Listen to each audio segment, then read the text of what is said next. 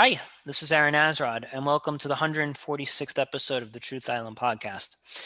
In a previous episode, Kenny and I discussed the nature of resentment and some of the harm that can result from harboring resentment for too long. However, another issue that emerged from our discussion was the idea of creating boundaries with other people. On one hand, each of us aspires in becoming the best father, employee, friend, teacher, or simply the best human that they can possibly be. We like to think our love and kindness is infinite, and if we simply negated our own egos, we would be able to achieve boundless wonders in this world.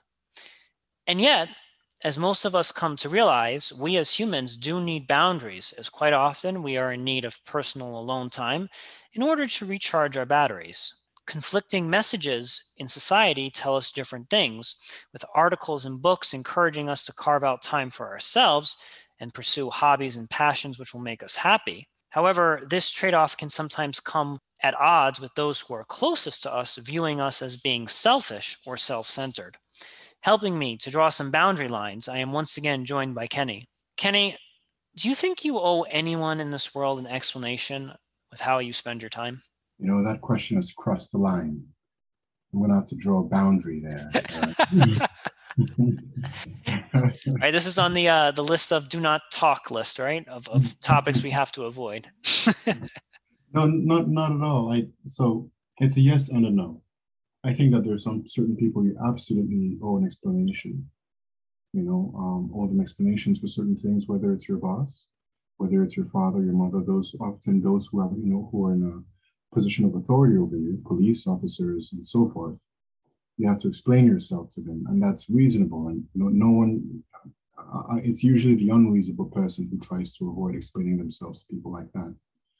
And then there's the rest of the world. There's your mates and your peers and so forth. And I don't think you naturally owe anybody an explanation for the things you do, because it's by all means your life. Okay, let's talk about those different circles. So friends come and go. There's a lot of people who you have fair weather friends. You go for drinks, but you don't owe anyone. You don't have an obligation to anyone to hang out in a bar or do whatever. Like that's and that comes with the territory. If you don't want to hang out, even if they give you a little bit of a hard time, ultimately there's no obligation. They're not the ones that are paying your bills for you, and that's fair game. I want to talk a little bit about some of the people that are a bit closer to you in life, and that could be your boss, that could be coworkers, that could be your spouse, it could be your kids, it could be any of these people. Because I think even in those areas, there does need to be boundaries. And like, on one hand, there are when you've engaged, when you have a boss or something, there is, and let's start with the workplace first, and then we'll make our way to the family, right? Okay. So here in America, we have this idea in our head, right? That like Mhm. boss is the boss man. He is the boss man. He controls me. As long as I'm under his watch, I am his faithful servant or whatever. However, what I like about France is that they have a rule there that says it's illegal for a boss to contact you after 5 o'clock.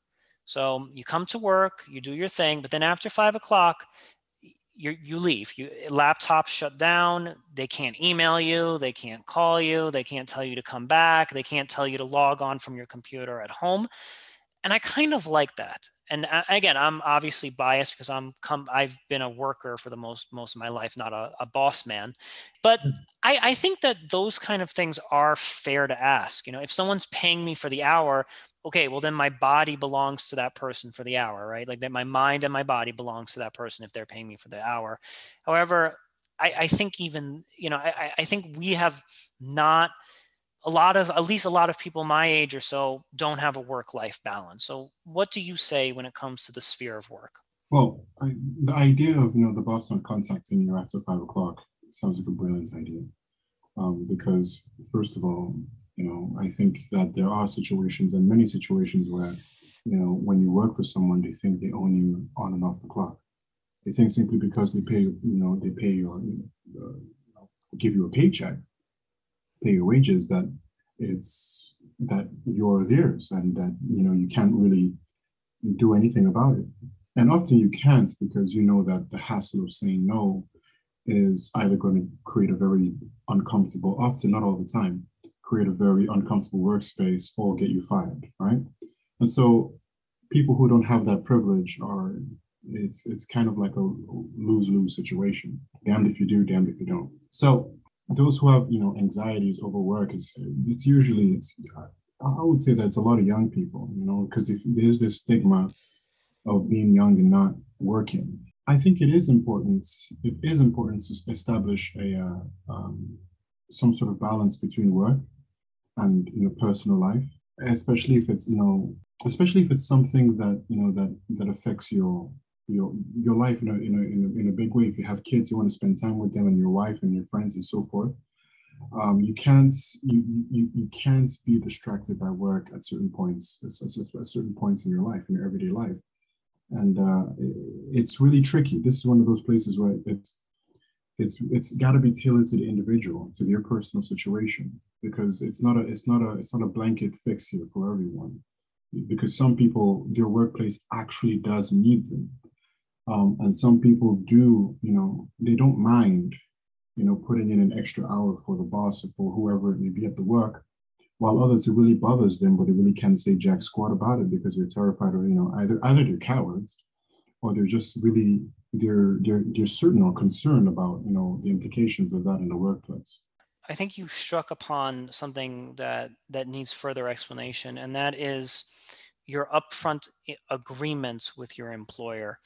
And I think it goes as follows. If you accept a job that pays like a normal lower middle class or middle class salary, 40K, 50K, 60K, whatever it is, and the boss man says, your hours are from 9 to 5 or from 8 to 4, whatever it is, and you're earning just a regular working class salary, that's an agreement, right? That's like a contract. That's a covenant. That's a contract between you, the employee, and the employer.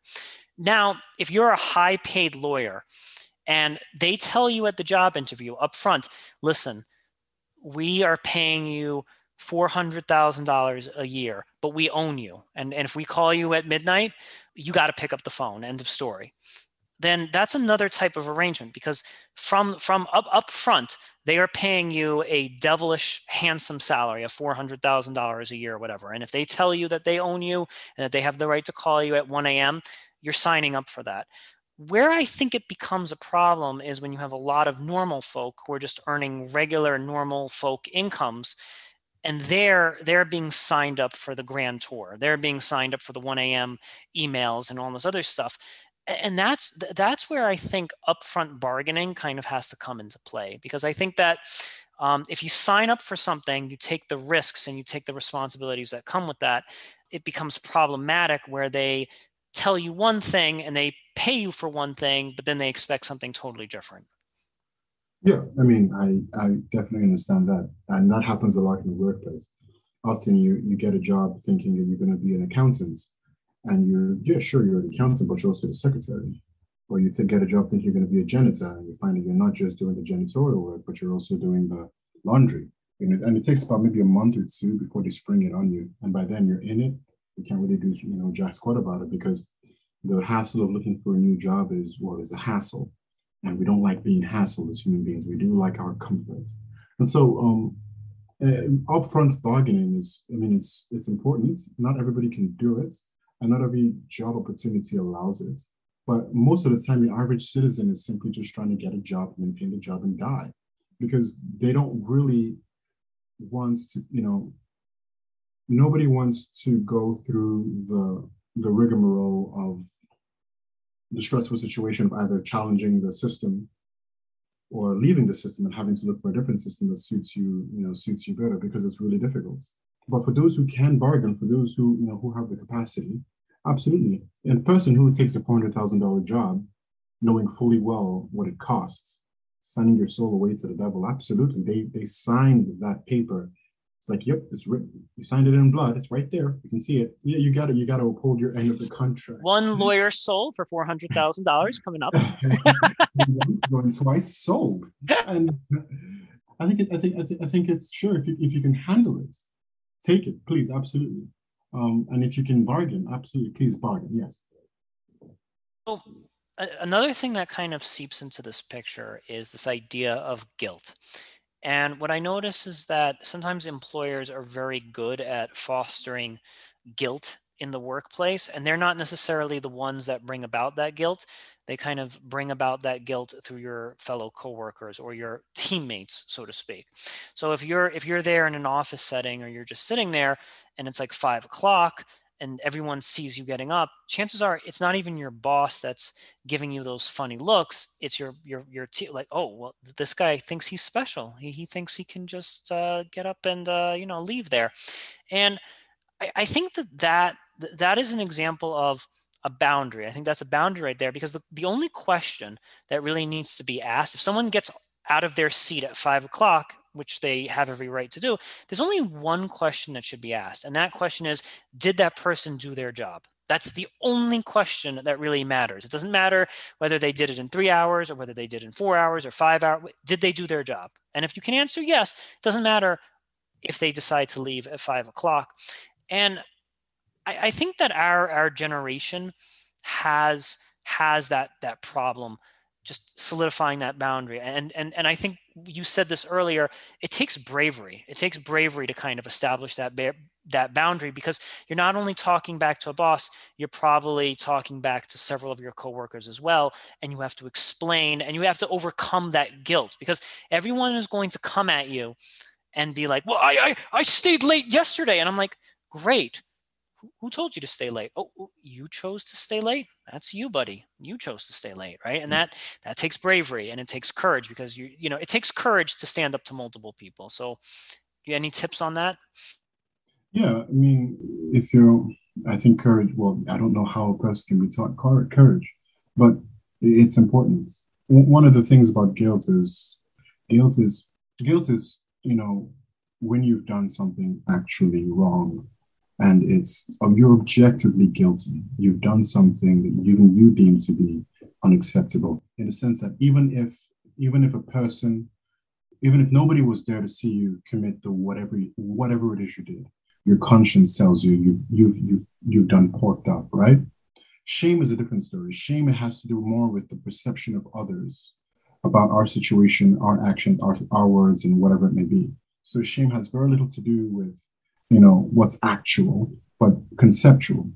And so what you find is those in the workplace experiencing peer pressure and shame and things like that will just knock it off, because it makes literally zero sense, in the sense of, when those coworkers, they're not with you, they're not a part of your life, bro.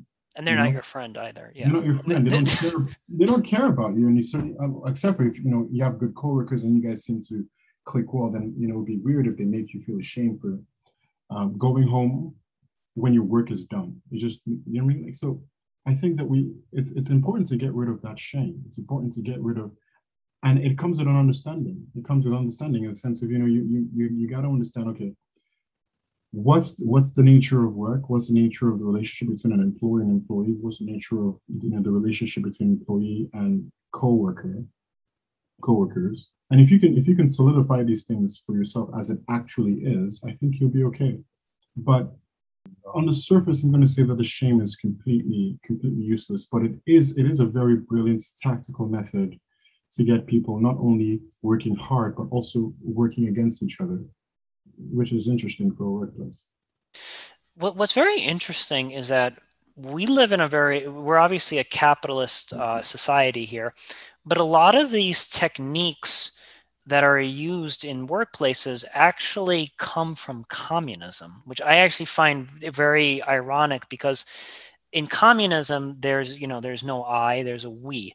And people under Stalin and under Mao and many of these communist leaders, they were forced to work in something called collective farming, right? And it didn't matter if you were done farming for the day. It's like the whole village would guilt you into continue farming or to continue giving up your share of crops and so forth. So this idea of collective shame or collective guilt, it's really funny because it actually originates within communist societies, but now I kind of seeing it being played out in the capitalist world. And I think what all communist societies try and do is they try and corrode the inner voice. Each of us has an inner voice that tells us if we're in the right or if we're in the wrong. So if a kid steals a candy bar from a store, there's an inner voice that is in that kid that says you have done wrong, and it's Yeah. undeniable, right? But I think that in some of these situations, what they try and do is they try and corrode your inner voice of like, am I in the right? Am I in the wrong? Did I do my best work? Did I try hard? Did I do my job? They try and corrode that inner voice within you that tells you the difference between right and wrong, or shame and no shame. And I find something very dangerous about that, because that inner voice is what gives us boundaries to say no. Yeah, I mean, and it's also anybody who controls or speaks for that inner voice is basically your God, is the person who controls you. And so if you know if the boss is manipulating you, there's one of the only ways you can. There are only two ways to get control of another human being, is through force, at least physical force. So there's physical force. Sorry, there's only one way is force, but it's physical force or emotional force and manipulation. So you manipulate them through violence of the body, or manipulate them through violence of the mind. And that, if you can do it and do it successfully, yeah, you have a bunch of well-rounded cattle working for you, and you can sway them however you please. And God forbid one of them actually starts thinking for themselves, then all hell breaks loose, and they're the ones that usually starts being attacked, um, or not well appreciated, or advanced in the workplace. One last thing I want to talk about before we move on to the family. This is something that I am a sentimental guy. As much as I speak about, like, hey, I'm getting out of here, it's 5 o'clock.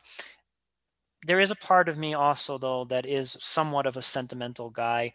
And if I see, like, one of my brothers or someone that I respect really sweating by his brow, I do feel compelled to help that person. Like, there is genuine guilt if I do see everyone else working really hard, and deservedly so, not because they were coerced or tricked, or because they have inflated egos and think that they're all that important. But if I see someone working hard, I do have that feeling of like, I am leaving behind fellow human beings. I think people in the military feel that quite a lot. They feel like, you hear from like servicemen, like even when they're on Mm.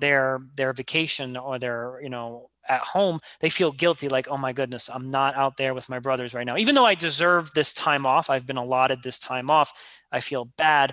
How should one deal with genuine guilt of like watching other people working hard and you're just not partaking in it? Like, do you give any air to that voice, or is that voice just another form of trickery within yourself? Well, it could be, but it's a yes and a no, because, or yes or no, excuse me, because if you're, let's just say that you're working, it's crunch hour, and the company's going through such a situation where they need all the hands they can get, and some unforeseen situation had been sprung upon them, and there really isn't much time to get things done, right? Legally and contractually, you're allowed to leave at 5 o'clock. That's perfectly fine. And if you did it, no one will fault you, hopefully, but usually they do. But let's just say we're living in an ideal world. Legally, if you could leave at 5, you'd leave at 5. But if you're about to get up and you see your mates working about, and you're wondering, should I go? And you think to yourself, you know what, I want to stay here and help, because that that's what I want to do. I just think is the right thing to do. And sometimes when your mate is silent, right? Like when your mate is trying to shame you into staying, then you actually are more inclined to leave. But when your mate is like silently working and then you leave, then you actually feel even worse. Yeah, I mean, but I mean, it's human nature, right? Because we are our biggest critics. We don't, at least some of us are. I don't know if that's true anymore, but usually we're usually our biggest critics. No one is harder on ourselves than we are on ourselves. And so the silence, whether he's intentionally being silent or just focused on his work, often, yeah, we tend to go back and forth with ourselves. And but here's the thing: if you do that simply because you want to do it, it's your choice. It wasn't because anybody forced you to do it, which makes it a good thing, which makes it an act of kindness, and an act of camaraderie. It makes it makes you a solid being. You know what I mean?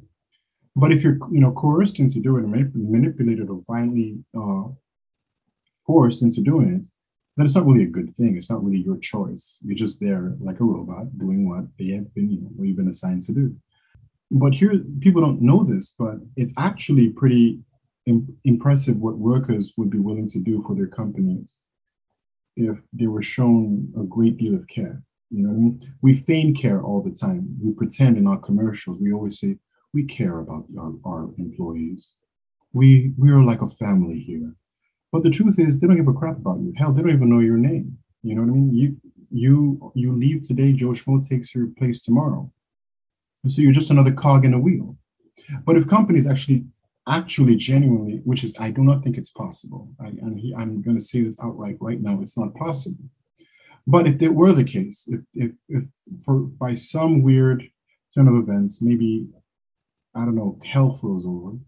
So the idea is that if companies actually cared for the employees, believe it or not, I believe that a lot of these, a lot of employees, though some would take advantage of it, a lot would be very loyal to the company and would work hard for the company because human beings we're very tribal.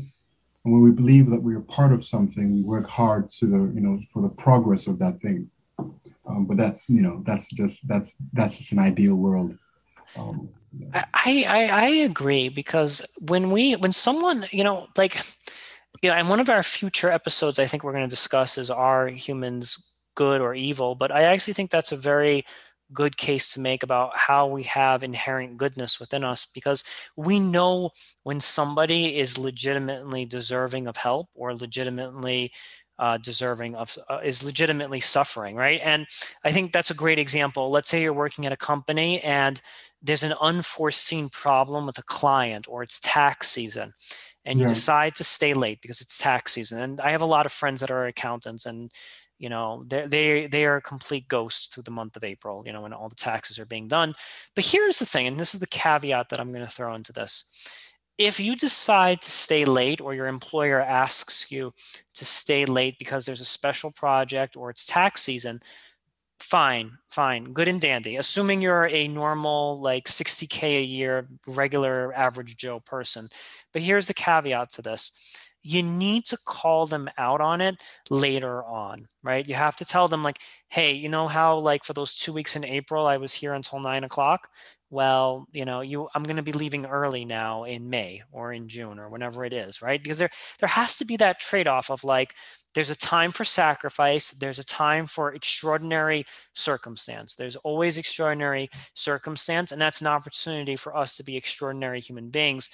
But the time for being extraordinary is not every day of the year. It's just not. You're not no. every day is an extraordinary day.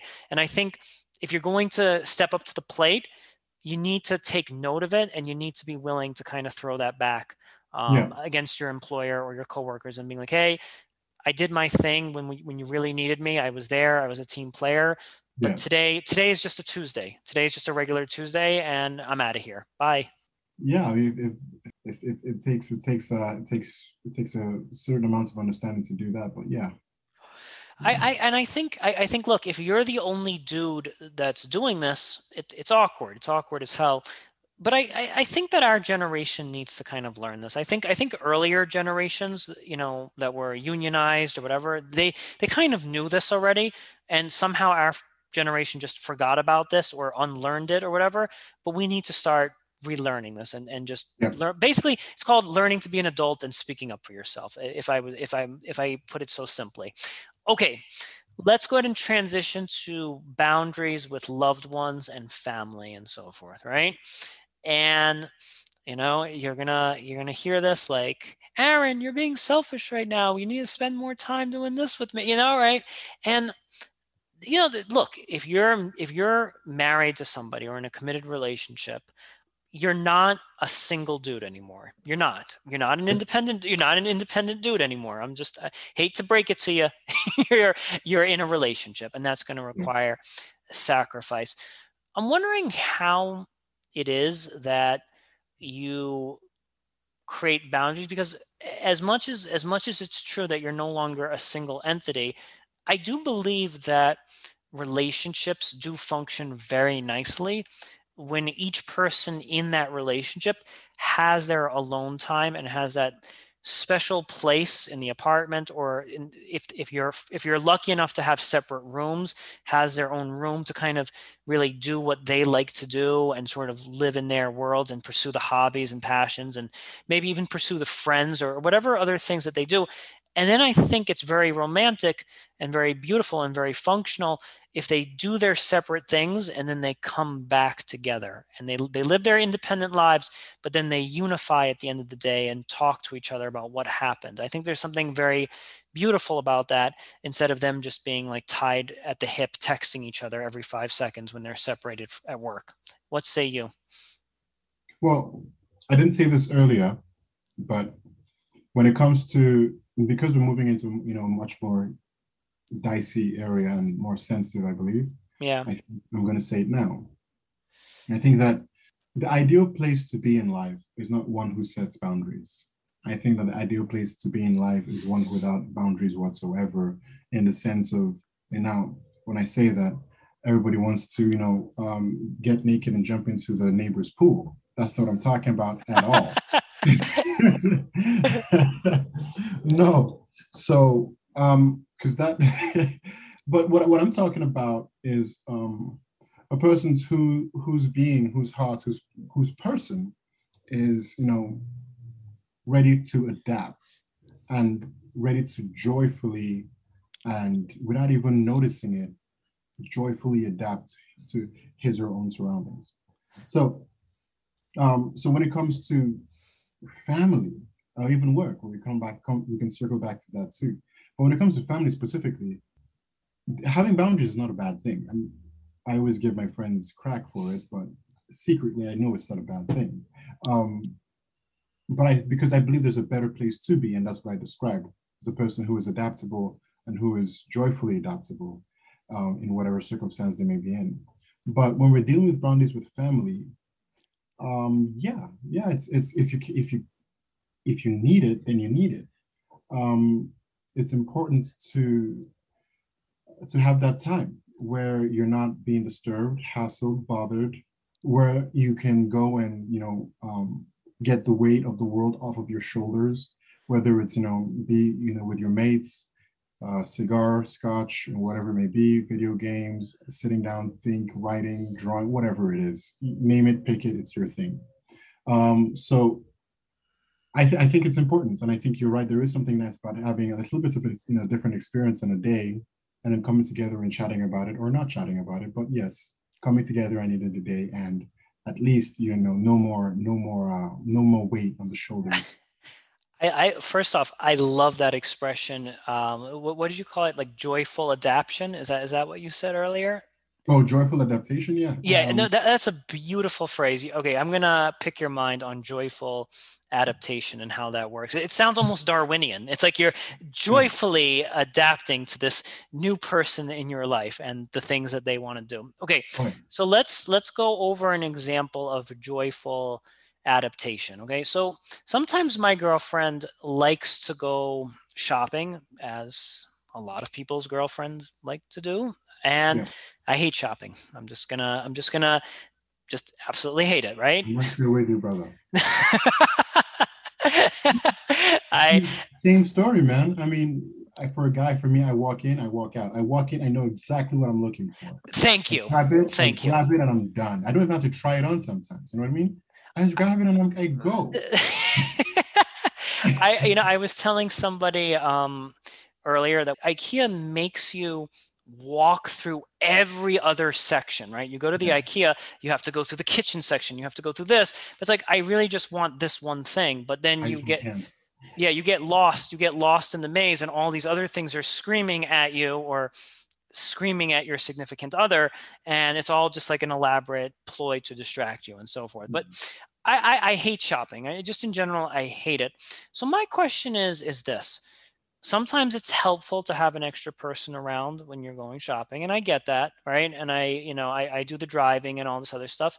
So I want to ask you, since I despise shopping, what is the right thing to do in that situation? To say, sweetheart, I'm going to sit this one out. I'm going to stay home.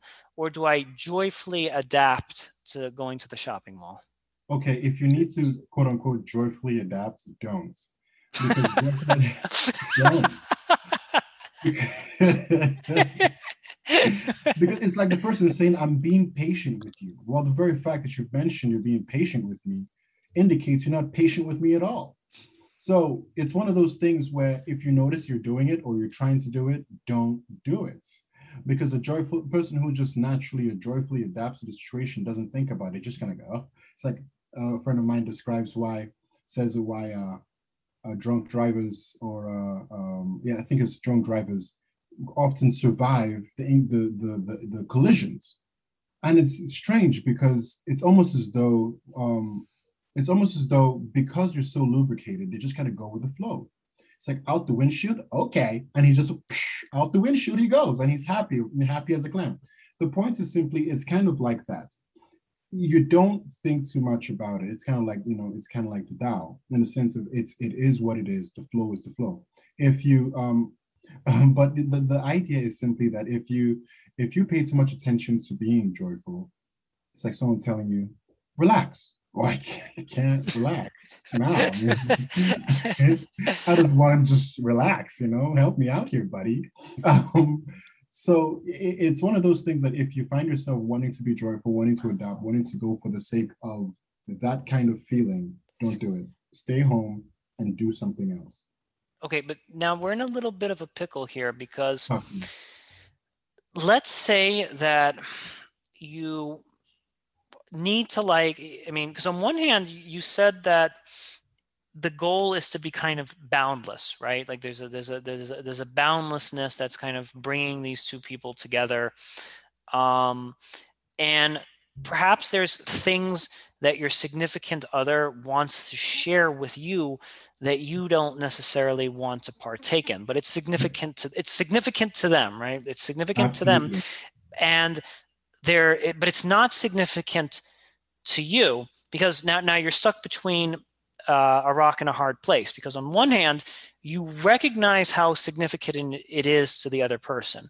So you have the option of falsely joyfully adapting, right? Like, okay, I don't really want to do this, but I see it's important to you, so I'm gonna joyfully adapt to what it is that we're doing.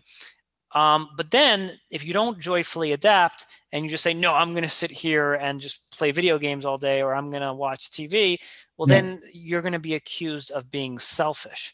So if you don't, if you don't fake it, then you're accused of being selfish. But then if you are faking it, you're faking it. So what? Yeah, well, I love that situation because it's just clearly human. We're so beautiful, like big dumb animals. So it's like, and it's so lovable because here's the thing. There are certain situations that it's very hard to defend yourself. Okay, when someone calls you selfish, it's a very hard thing to say I'm not selfish, unless of course you are.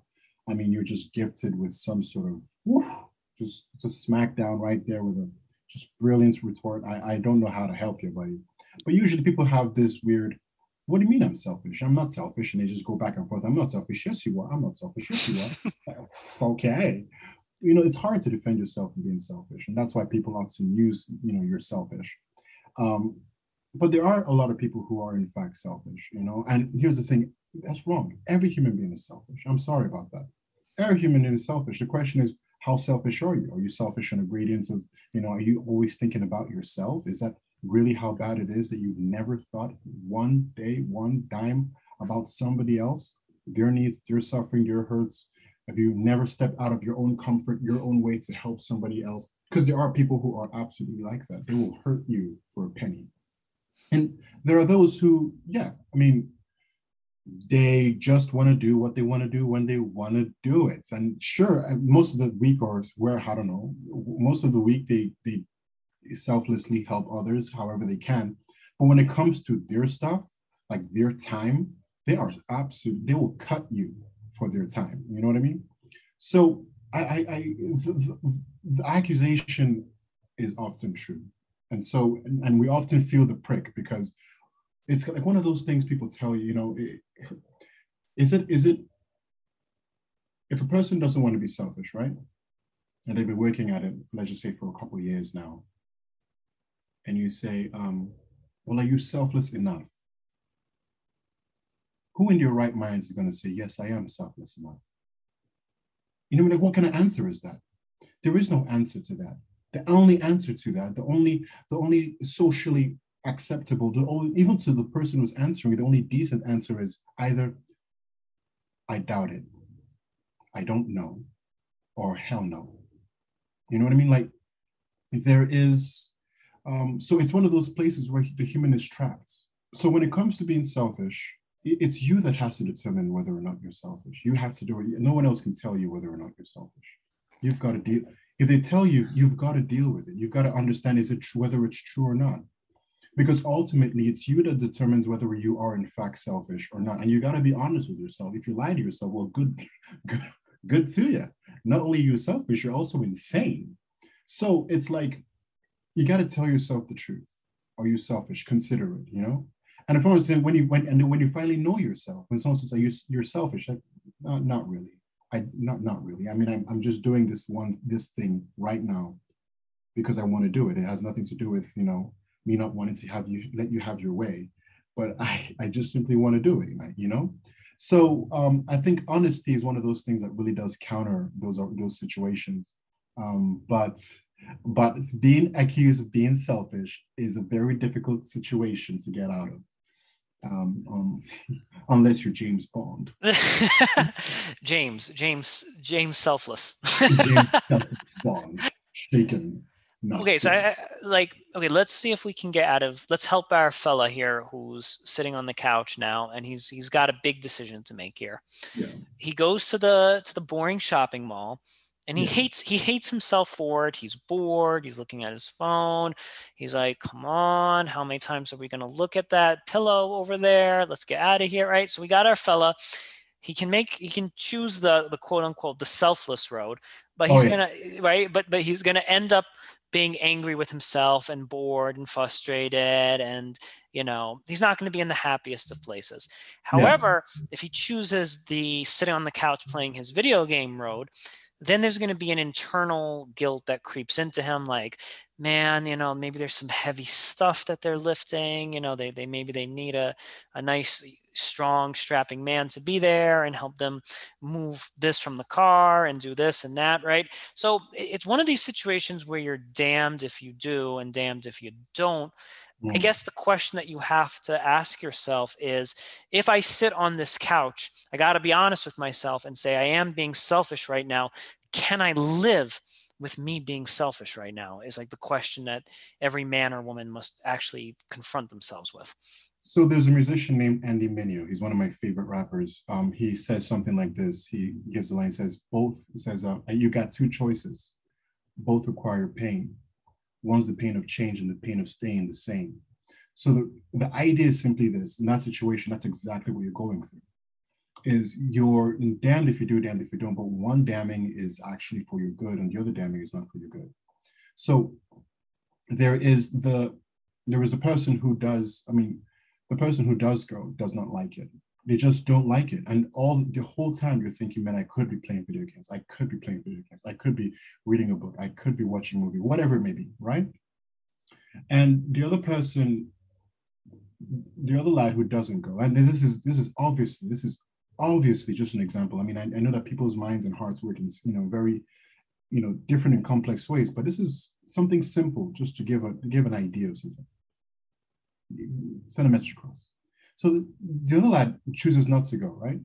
And he's playing the game or reading the book or whatever, but he or she keeps thinking, yeah, I should have gone. I could have gone, like, what if this, what if that?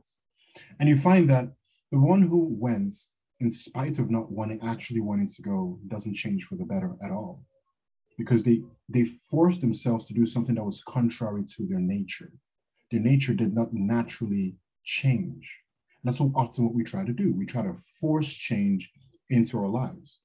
And we don't know that often it's until we get what we want. That's why, listen, that's why it's often the millionaires who tell you money isn't everything. They're bastards for saying it, but it's true. It's true, you know? So But like the movies, right? When we watch movies, right? The movies always make it seem like you have a reluctant hero, right? The reluctant hero. So our guy sitting on the couch right now is a reluctant hero. And the movies will trick you into thinking, well, if that guy gets off the couch and just does the right thing and goes to the shopping mall with his wife, something magical will just happen there. And then the guy will be like, aha, I've seen the error of my ways. And now we had this joyous, wonderful time together, right? But it's not, it's seldom like that. It's like you will do that thing, you will go to that shopping mall, and then you'll just be glad to come home or whatever. And I think that we need to kind of remove that from our psyche, because we're expecting a feel good like fairy tale ending if we do the right thing. It doesn't always work out that way. it often doesn't work that way. So most of the time when you do the right thing, you get hurt. The right way is filled with pain. Listen, even the Christ said this. He said, narrow, straight and narrow is the gate that leads to salvation. Like it's a tight road.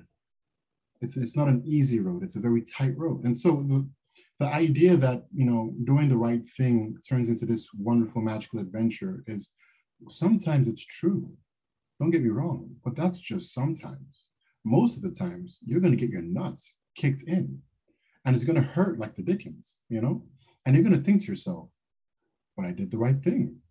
I didn't know the old, I was trying to help her. I was trying to help the old lady across the street. Little did I know she was a, 12th degree black belt. Thought I was going to mug her and kick my ass. You know what I mean? Right. So the point is simply, often, not all the time, but often, doing the right thing hurts. But there is something else that arises from doing the right thing that no one talks about. We often talk about self-confidence, and we think self-confidence is mustered up by looking at yourself in the mirror and telling yourself you're a good chap. It's not.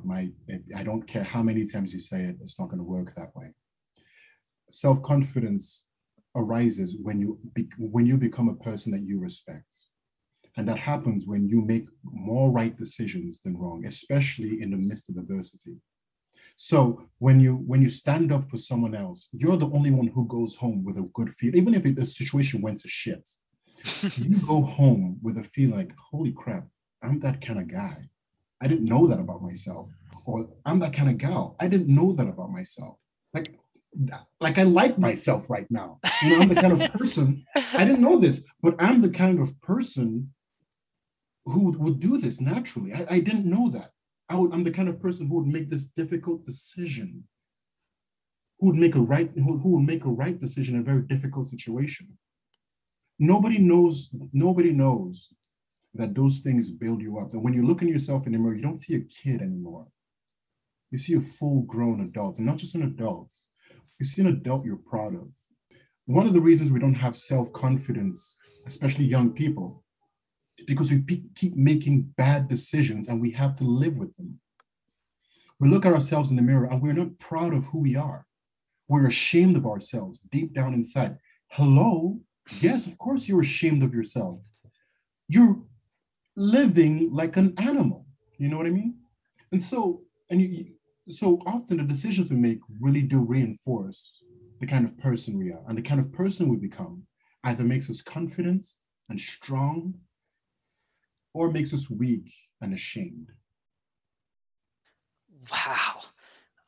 Let me just say that I think you have laid on some serious truth on like like that's like a number 10 here on Truth Island. We talk about a lot of truth, but that's like a 10 or 11 up there in the sky, man. I completely agree with that. And I love the analogy that you just used, because no matter how much weight you lift, no matter how much hair gel you put in your hair or whatever it is that your fancy clothes or whatever it is, if you are not living your life as a good, positive human being, you will loathe yourself. It doesn't matter how handsome you are. It doesn't matter. It doesn't matter how rich you are. It doesn't matter what it is. You will not like the person that's staring you back in the mirror. And I think, honestly, you're one of the few people that probably lay down the truth like that so hard and so clean. So I thank you for that. So bottom line, you would definitely tell that lazy guy on the couch, like, hey, buddy, put down the video game controllers. It's time to help your wife and go shopping. No, I'll tell him to keep playing because really? Okay, I thought that was the opposite. Okay, go ahead, please. He has to come to that decision by himself. Okay. If I influence that decision, it's not his decision, it's me. Okay, I see. You know?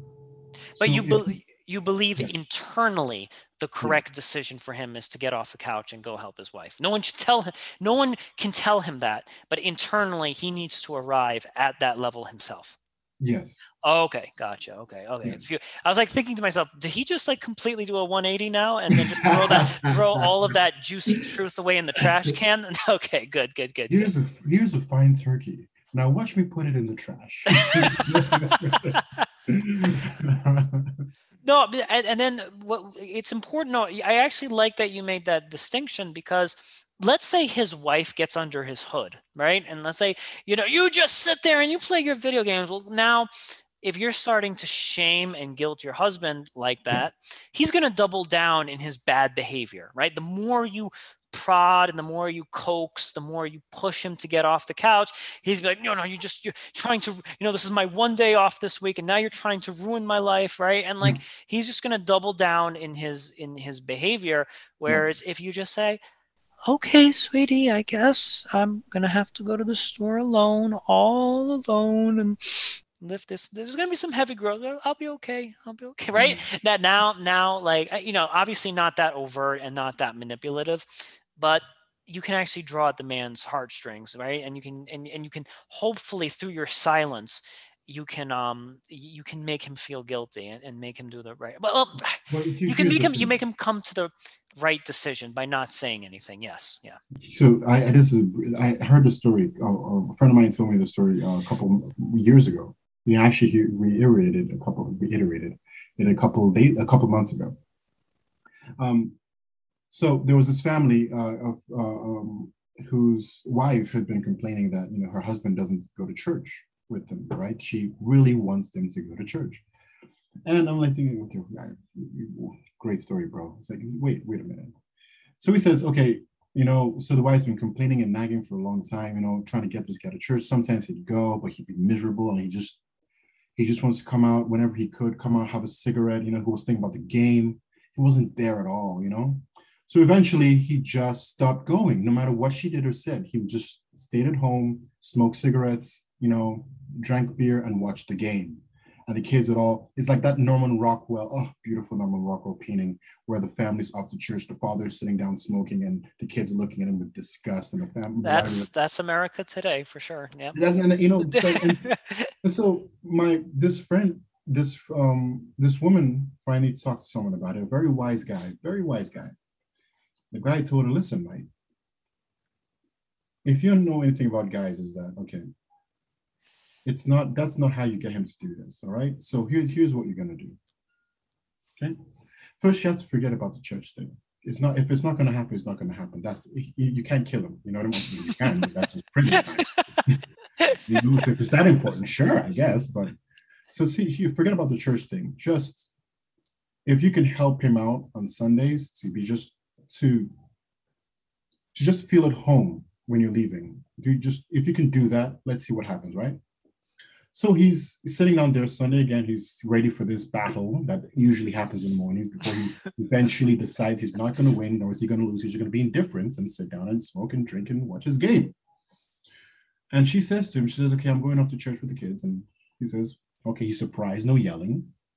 And she says, can I buy you a pack of cigarettes? It's like, oh, wow, yeah. What do you mean? It's like, yeah, I noticed that, you're almost out. Can I, quickly get you a pack of cigarettes before I head out?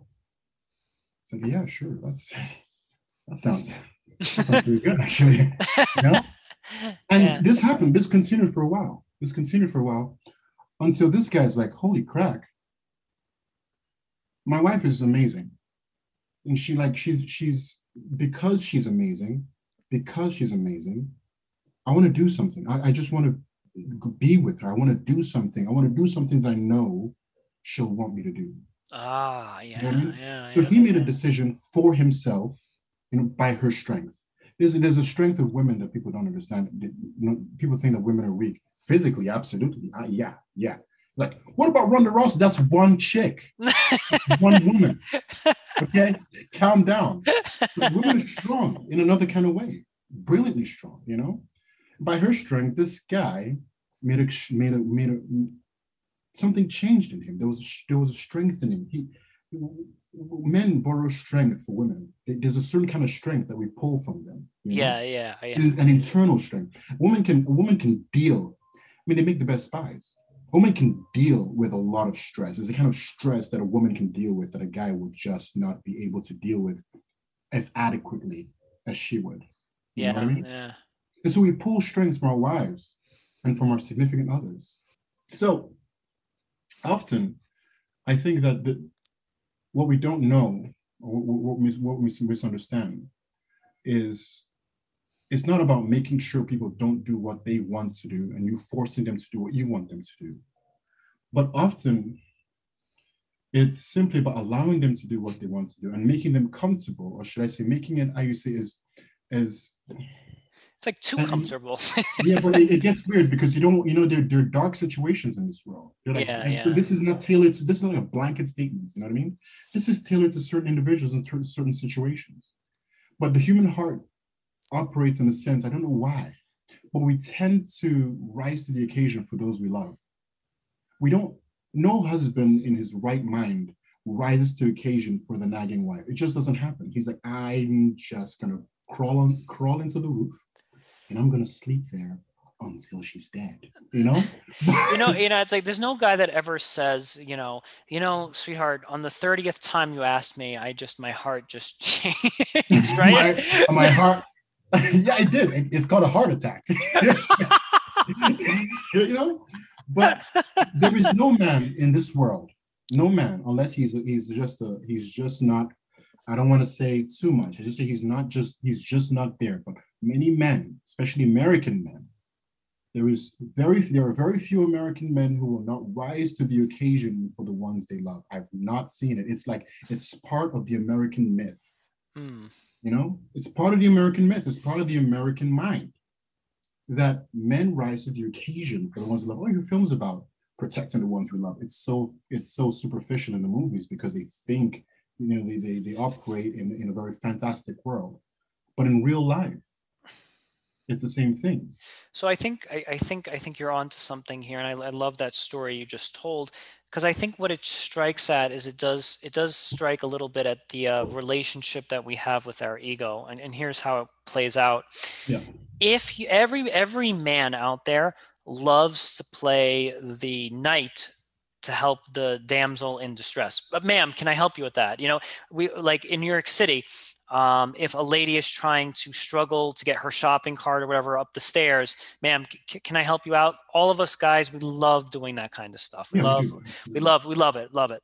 However, when we're being told to do it, suddenly the dynamics change because now that person has become like an oppressor, or that person has become like a master over you.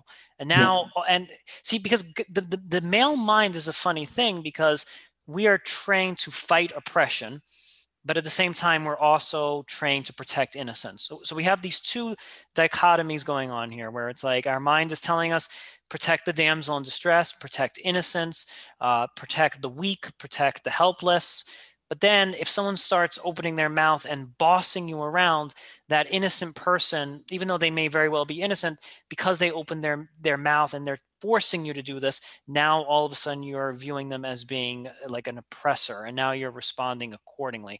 So I think you're right. I think a lot of women should know that about us guys, that like we do, like deep down inside, we want to do the right thing, but you have to talk to us in a funny way in order to get it to work. Guys are so strange, we just don't get it.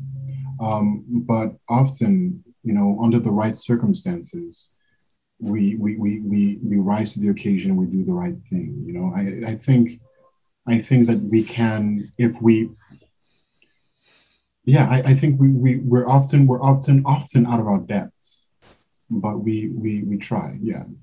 Excellent. Okay. Um, so the last thing I kind of want to talk about here with this family dynamic is how do you think, like, I want to go back to what I originally said, and I think there are those moments in life where you need to go to the grocery store, you need to go to the shopping mall, you need to help your wife with whatever it is that she needs help with, and I absolutely agree with you, and you won't feel good while you're at the shopping mall, you may not even feel good later that day, but you Yeah. will, like, over the course of months and years, you will feel good about yourself as a human being. You'll be like, I'm a man of integrity, I'm a man of honor, and I do what's needed of me. And you'll look yourself in the mirror and be more proud of yourself than any six pack or whatever it could give you. And I fundamentally agree with that. That's a really good point. I do think, though, that when it comes to boundaries, right? If people are a little bit too much on top of each other. Now, if you hear me out on this, if you have someone in your life and you're constantly texting each other throughout the day or whatever, oh, guess what happened, minute, 5:51, oh, this happened 5:52, 5:53, 5:54, right? Like, if you're just constantly on top of each other, I don't think that that's necessarily healthy, because I think that in order to sustain balance in any type of relationship, you Yes. need, kids are lovely. I don't have kids, but I have a feeling that they kind of know how to escape into their own little worlds. They want to go play their Pokemon, or they want to go talk with their friends, whatever. Kids can Yeah, kind of, I believe so. yeah, you don't need to worry as much with them. But I think with significant others and girlfriends and wives, it's like, I do think that a few hours each day that you're apart, and it goes back to the old adage, distance makes the heart grow fonder. There is some truth in that, because now you can kind of regroup and be like, oh, you're never going to believe what happened to me over here, or sweetheart, look what I built over here, or oh, I read a really interesting thing the other day. Like, I feel like when you properly cultivate each other, when you properly cultivate yourself as an individual, and then you sort of regroup in that formation, it actually makes the relationship stronger, because you each have your unique hobbies, passions, interests, and experiences. Like, if you have those unique experiences, you can actually reflect with somebody who's your partner in life and talk about those things. Whereas if it's play by play, it's like you can't vicariously live someone else's life. You're either there at work with me or you're not. And Yes. I think a lot of people kind of diminish the value of quality time together by speaking a little bit too much on the phone or too much text messaging. I think it's really healthy for that, like, that nice separation throughout the day, and then that coming together, because you also have completed stories. Because if you're creating anxiety on the other person, because if you're constantly giving them play by play, what happens, you gotta tell me, blah, blah. Whereas maybe it's just better I deal with this on my own, and then I come home and then I tell you how I dealt with it, and now it's a nice, crisp story. Whereas if you're constantly connecting with someone through text messages, every second is a freaking cliffhanger, and that doesn't feel good. Yeah, I mean, there's one, it's important that people have their own lives, separate lives, especially before they get married, and especially before they, even start dating, because you don't want to get absorbed into the other person's life, and that, people start talking about, what's it called, um, codependency, and um, um, an obsession, perhaps even with the other, and so forth, and clingy. The word often used. She's very clingy, or he's very clingy. Oh Well, yeah, that's clingy. simply because the person doesn't have their own life. There's also a lot of clingy guys out there, by Yeah. the way. I just want to throw, it goes both ways of the street. Oh no, I know. I said she's very clingy. He's very clingy. Oh yeah, yeah, So yeah. yeah, it's a very natural thing, but it's simply indicative of the fact that a lot of people don't believe they have interesting lives, or don't really have interesting lives, and so, or they're not really aware of their own lives, and they end up becoming like leech-like parasites on another person. because they totally abandon themselves and try to. It's almost like an absorption of this other person's experience. But yeah, I think it's simply important. It's important to have that, to have your own life, because you don't want to bring nothing to the table. You certainly don't want to be a bother or a nuisance in someone else's life. Um, Now, if you guys simply do enjoy each other and naturally end up chatting as much as you do on the phone or texting and all that, then fine, by all means. But if it's a situation where it's it's obvious that you're playing an interesting, new relationship game, then it's not very helpful. But for the most part, I can see the dangers in that, but I could also see I like to believe there's also some good there too, you know. Well, I think it allows both partners to develop healthy pride. And, we talked about the difference between evil pride and healthy pride, because if you have a healthy pride in something that you yourself do, when you see somebody else engaged in something, so let's just say, for example, you have your guy playing video games and his wife walks by and says, "Oh, he's so obsessed with this video game and not talking to me right now," or whatever. If that wife has a healthy pride in something that she does, she's a little less aware of how much time her husband is playing video games, right? If she's really into her painting, if she's really into puzzles, if she's really into some kind of thing that gives her healthy pride, she can Mm. kind of turn a blind eye more to her hubby playing video games, because her hubby has his special interest and she has her special interest. Whereas if that's not cultivated in both individuals, then each individual becomes resentful when the other person is not paying enough attention to them. Yes, I mean it's yeah, yeah. You got to be about something. You got to be about something besides the other person. It's simple, you know. If that and if such an imbalance exists, then you're right. There is a resentment. There is, why don't you spend more time with me and so forth. And there's nothing wrong with actually asking that question if it's a legitimate question, you know. But sometimes, often the case, especially amongst the young, it's to we often want to be totally enveloped by the other person, or we want to consume them. It's a very strange situation where it's the old romantic poetry and all these love songs that talk about just the epitome of You are my everything. You are my moon. You are my thank you. sky.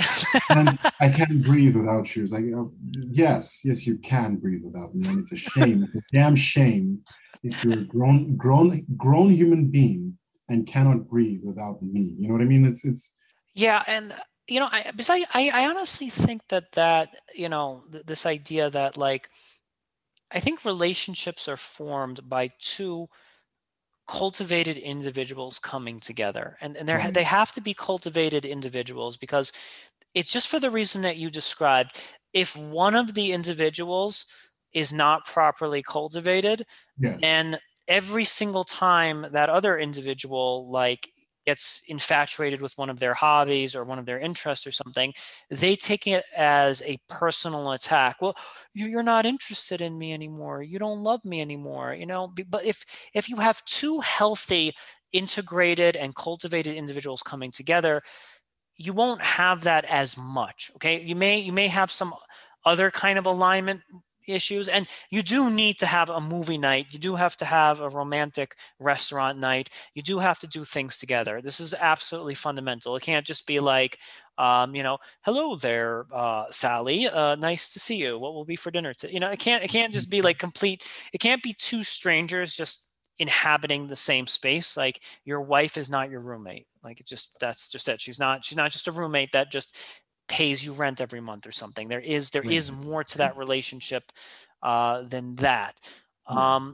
But I think that making a schedule or having rules upon, like, okay, I really like, I think even just saying like, okay, I really would like to dedicate some time to this right now. However, what about tomorrow, or what about later today? Like, because I think that when you say no, and here's the thing about anyone, and this goes for friends even, it's okay to say no, but also have like, that's not going to work. However, what about next week, or what about tomorrow, right? Because like, I think that shows maturity, and that shows that you still care about the person. Like, hey, I'm highly interested in this thing that I'm doing right now, but we can do it tomorrow. And then, if they accuse you, oh, you're only available when you're ready or whatever, it's like, okay, when are you ready? When are we both ready? Right. And splicing it out so that not one person is in control, but that you're coming together in a time that works well for both of you. Yes, I think that does make a good amount of sense, um, Yeah. the addition of not today but tomorrow. It's very helpful. It does, and it shows that you're interested. At least if you're in fact interested. You Yeah. know. So yeah. Yeah, and vice versa. If tomorrow doesn't work, then you just keep throwing darts on the board until something sticks and something lands. Because it's not about, because like there is a valid criticism of like, well, it's only on your time, right? It's only when you're ready to do something that we do it or whatever. And okay, fair enough, I hear you. I'm like, well, when are you ready to do this? Let's make sure that we're properly aligned, and that if you are free, you're not just holding out to prove a point. You're holding out because you also have something else planned on that day. Kenny, thank you so much for setting these boundaries with me today. No worries, my good man. Anytime. This concludes the 146th episode of the Truth Island podcast. I'm Aaron Azrod.